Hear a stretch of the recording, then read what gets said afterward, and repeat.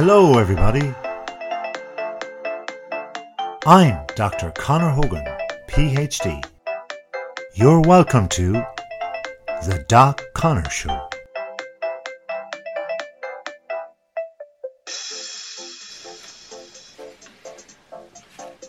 It's time to figure it all out. So let's think about what are the 4 successful habits of rich people. I'm glad that you've joined me, so please watch until the end because you will definitely get new habits.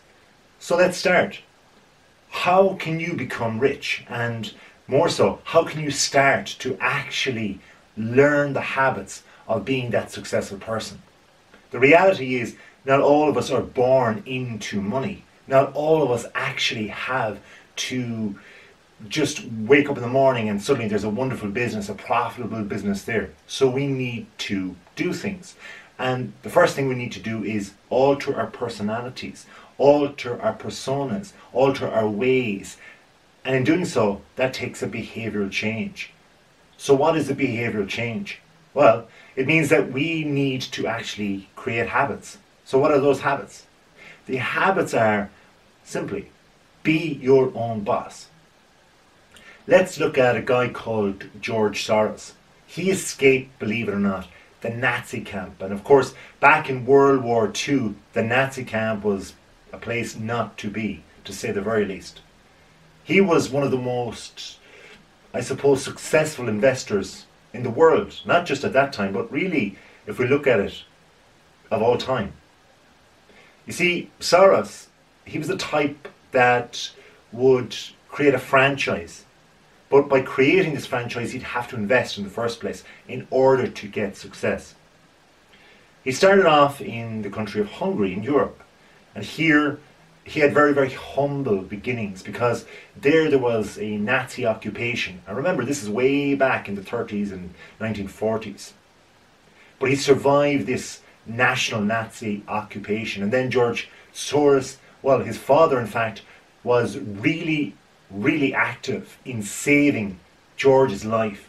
What did he do? Well, he paid off the government employee. Sometimes you got to do what you got to do. But then in 1947, Soros actually escaped what was called the Cold War, and there was a thing called the Iron Curtain. Long story short with that, well, you couldn't trade as freely and as openly as you wanted to be. Then he made it to London, baby. Oh yes, London in the United Kingdom. After that, he earned a degree in the London School of Economics. Now let's just hold up for a second about George. I mean, straight away, isn't it amazing that he can get that far?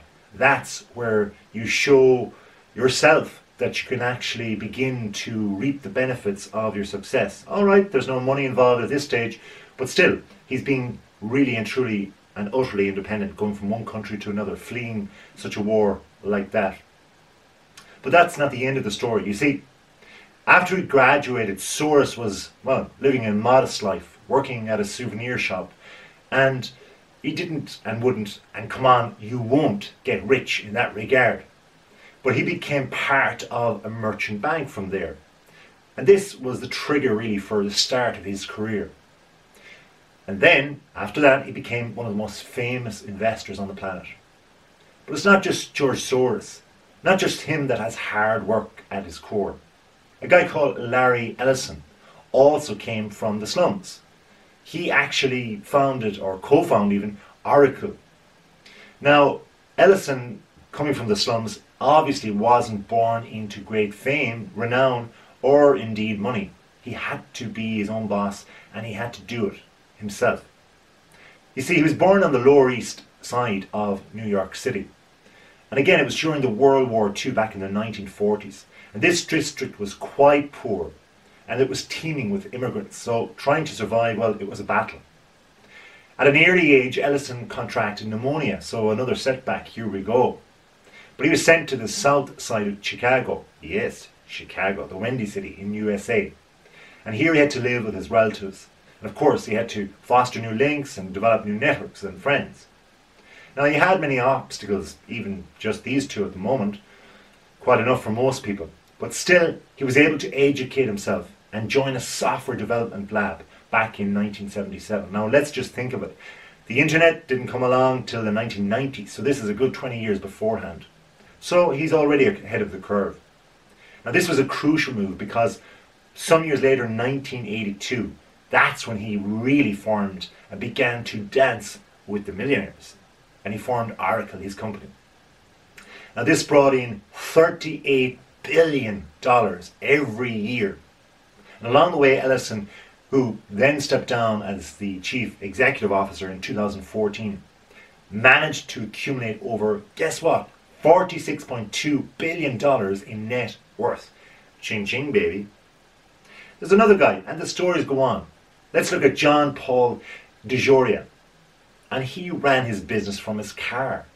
Now that's an interesting one. Why? Because nowadays we have so much pressure on rents and rates and government bodies, taxes and so on. To get started is so difficult. So we need to be tactical. And that's the story of John Paul DeJoria. The interesting thing about him was, although born in Los Angeles, even in the United States of America, he was a first generation American. His business life started out with, believe it or not, selling Christmas cards. Aha, I hear you say, is there millions in that? Well, if you get a Christmas #1 in the charts for music, well, you could make millions. You get royalties after all. But it wasn't royalties he was getting, because he started this little business and venture when he was just 9 or 10 years of age, so quite young. But he was getting into the way of thinking of entrepreneurship. Then he spent time in a street gang. It didn't look so good for DeJoria. I mean, let's face it, a street gang, it ain't going to be happening, not with money. Unless something else happens. For him though, he then later created the John Paul Mitchell systems. Now this came from a $700 loan. Okay? You gotta spend money to make money, it seems, especially for John. Now, right then, he lived out of his car, and believe it or not, he sold door to door. Shampoo was his product. Like my hair? Hope you do. Later, though, he began to diversify into diamonds. Yes, diamonds. Diamonds are forever. And mobile phones. Now we're getting to the technology bit. And alcohol. So see his product list? Interesting, eh? But first, it took him a long time to escape living out of his car. So he started off with, shall we say, a home office. And here I am in mine, and here I am at the end of the day, and thankfully doing what I do best.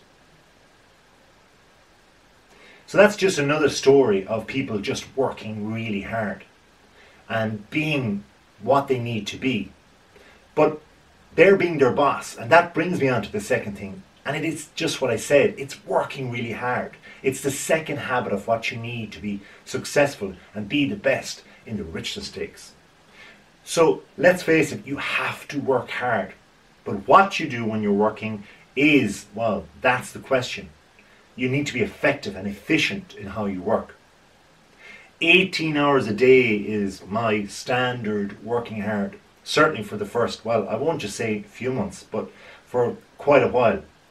But work is play when you know how. And not only that, work is play when you enjoy what you're doing. Because when you're your own boss, habit #1, you're moving forward. You're moving on. You're moving to where you need to go. You're moving in your direction, not others. Take Oprah. Oprah Winfrey. What a famous name. What a famous woman. What a great woman. So everybody almost in the world knows or has heard of Oprah. She's the talk show queen. And it is said that she had a net worth of $2.9 billion in the 2000s. $2.9 billion. Okay, that's short of $3 billion. But hey, that's just kind of like having $1 billion, like $1 for half of the world. That's 50 cents for the world's population, 50 cents per head. Yeah, she's got a good, big customer base. Now Oprah lives a luxurious life, but she's earned it. You see, when she was younger, she didn't have that type of life. It was nowhere near that. Because when she was a child, her father was so poor that Oprah actually had to wear potato sacks as clothes. That's no kidding. Despite all of this, she followed her dream. And that's another thing. Interesting outside the 4 habits. You've got to have that dream, but we'll get to that later. Check out my other videos and you'll see why. Her dream, of course, was to be a talk show host. Now remember, she would have grown up in television land. Television was new, it was multi-channel, or just beginning to become multi-channel. So that was her youth, and it fostered her dream.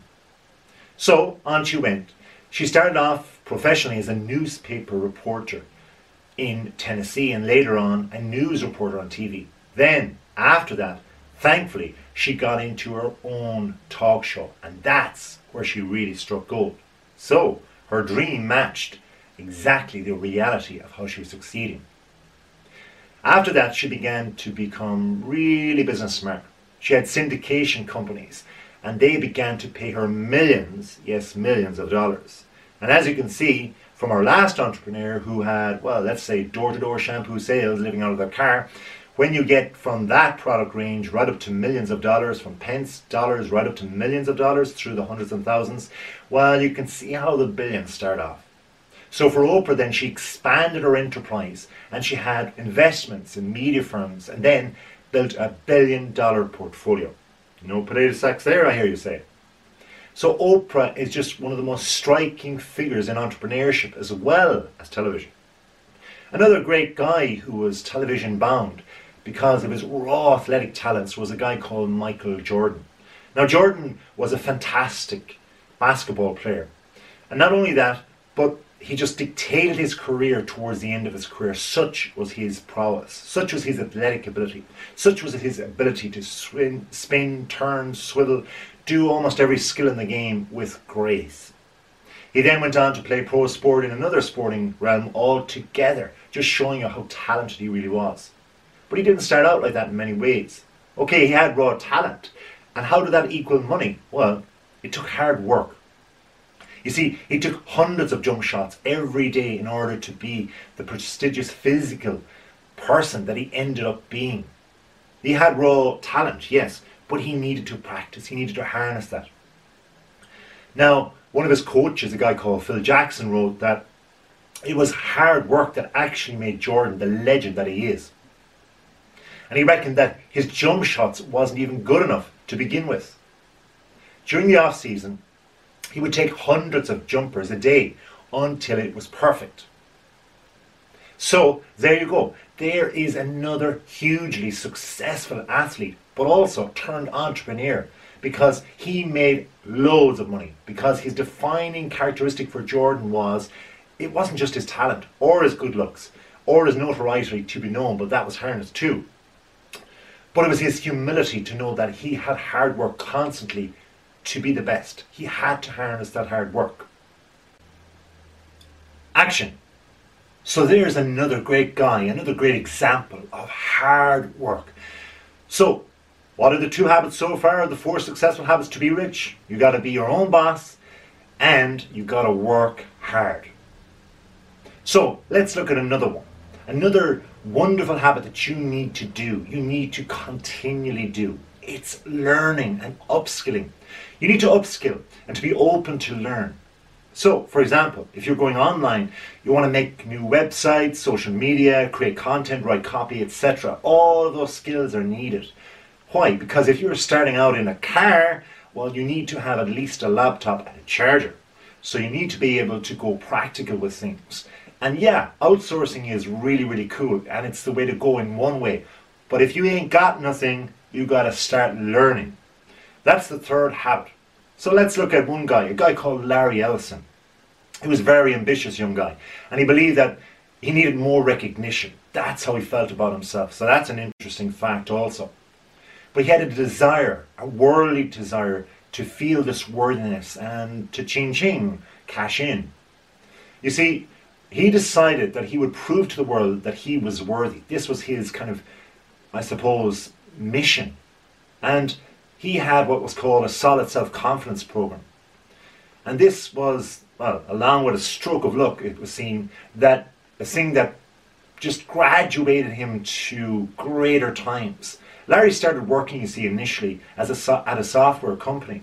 And then he, well, wasn't really satisfied with his job. Can you blame him? I mean, come on. But seriously though, he just wanted to be more successful, more worthy. So after working as a programmer for 8 years, he discovered that, well, he could invent software that handles information processing and databases searches even better than the wonderfully successful multi-billion-dollar industry of IBM. This, at that time, was one of the largest companies internationally, full stop. And he did it. He did it himself. But it was Larry's self-belief, he believed, that, well, just triggered him on, because at the age of 34, that was when his first software company was created. And this was the version, or the first version indeed, of software that he believed was superior to IBM's products. Now, let's think about it. If he thought really young, like 14, 15, 18 years of age, that he wanted to be rich, he wanted to be successful, and it took him till 34, let's be realistic. Sometimes it takes time. Sometimes it takes learning skills, just like Larry, in order to get there. You have to foster that habit. But he also believed that belief in himself was key to him getting the worth of $100 million. Ching, ching, ching. You believe me now? You better. So watch this until the end. Why? Because we have one more habit coming up.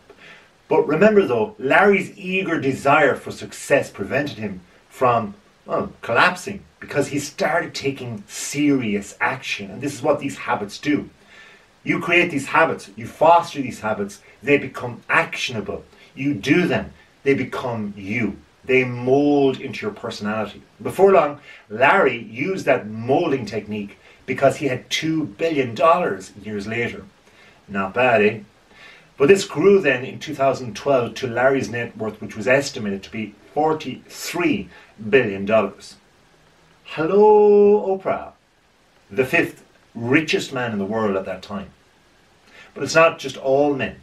Sarah Blakely, she graduated from Florida State in 1993. Now, she had intended to go to law school, but she failed. She didn't do too well, indeed, with her LSATs.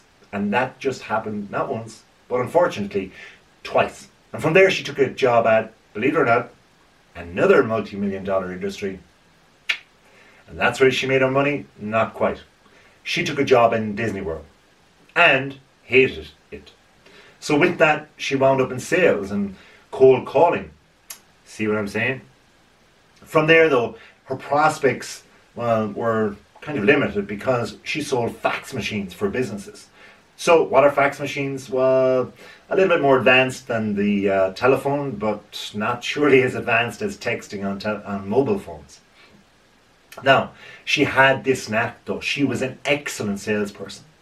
And it was challenging, but it led her to true success, because even though she kept her job and spent nights and then weekends working on products that would eventually become Spanx, S-P-A-N-X, this cold calling experience came in really handy for her, because she got to network with advisors and suppliers and retailers, and then she knew people.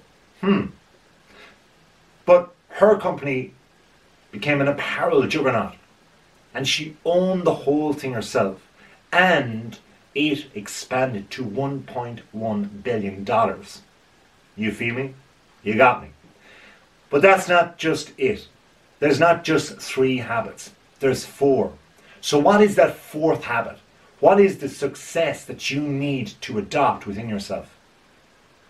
Well, having those 3 habits of working hard, of being your own boss, and of course learning new things, being open and learning yourself, it's not good enough without having a vision.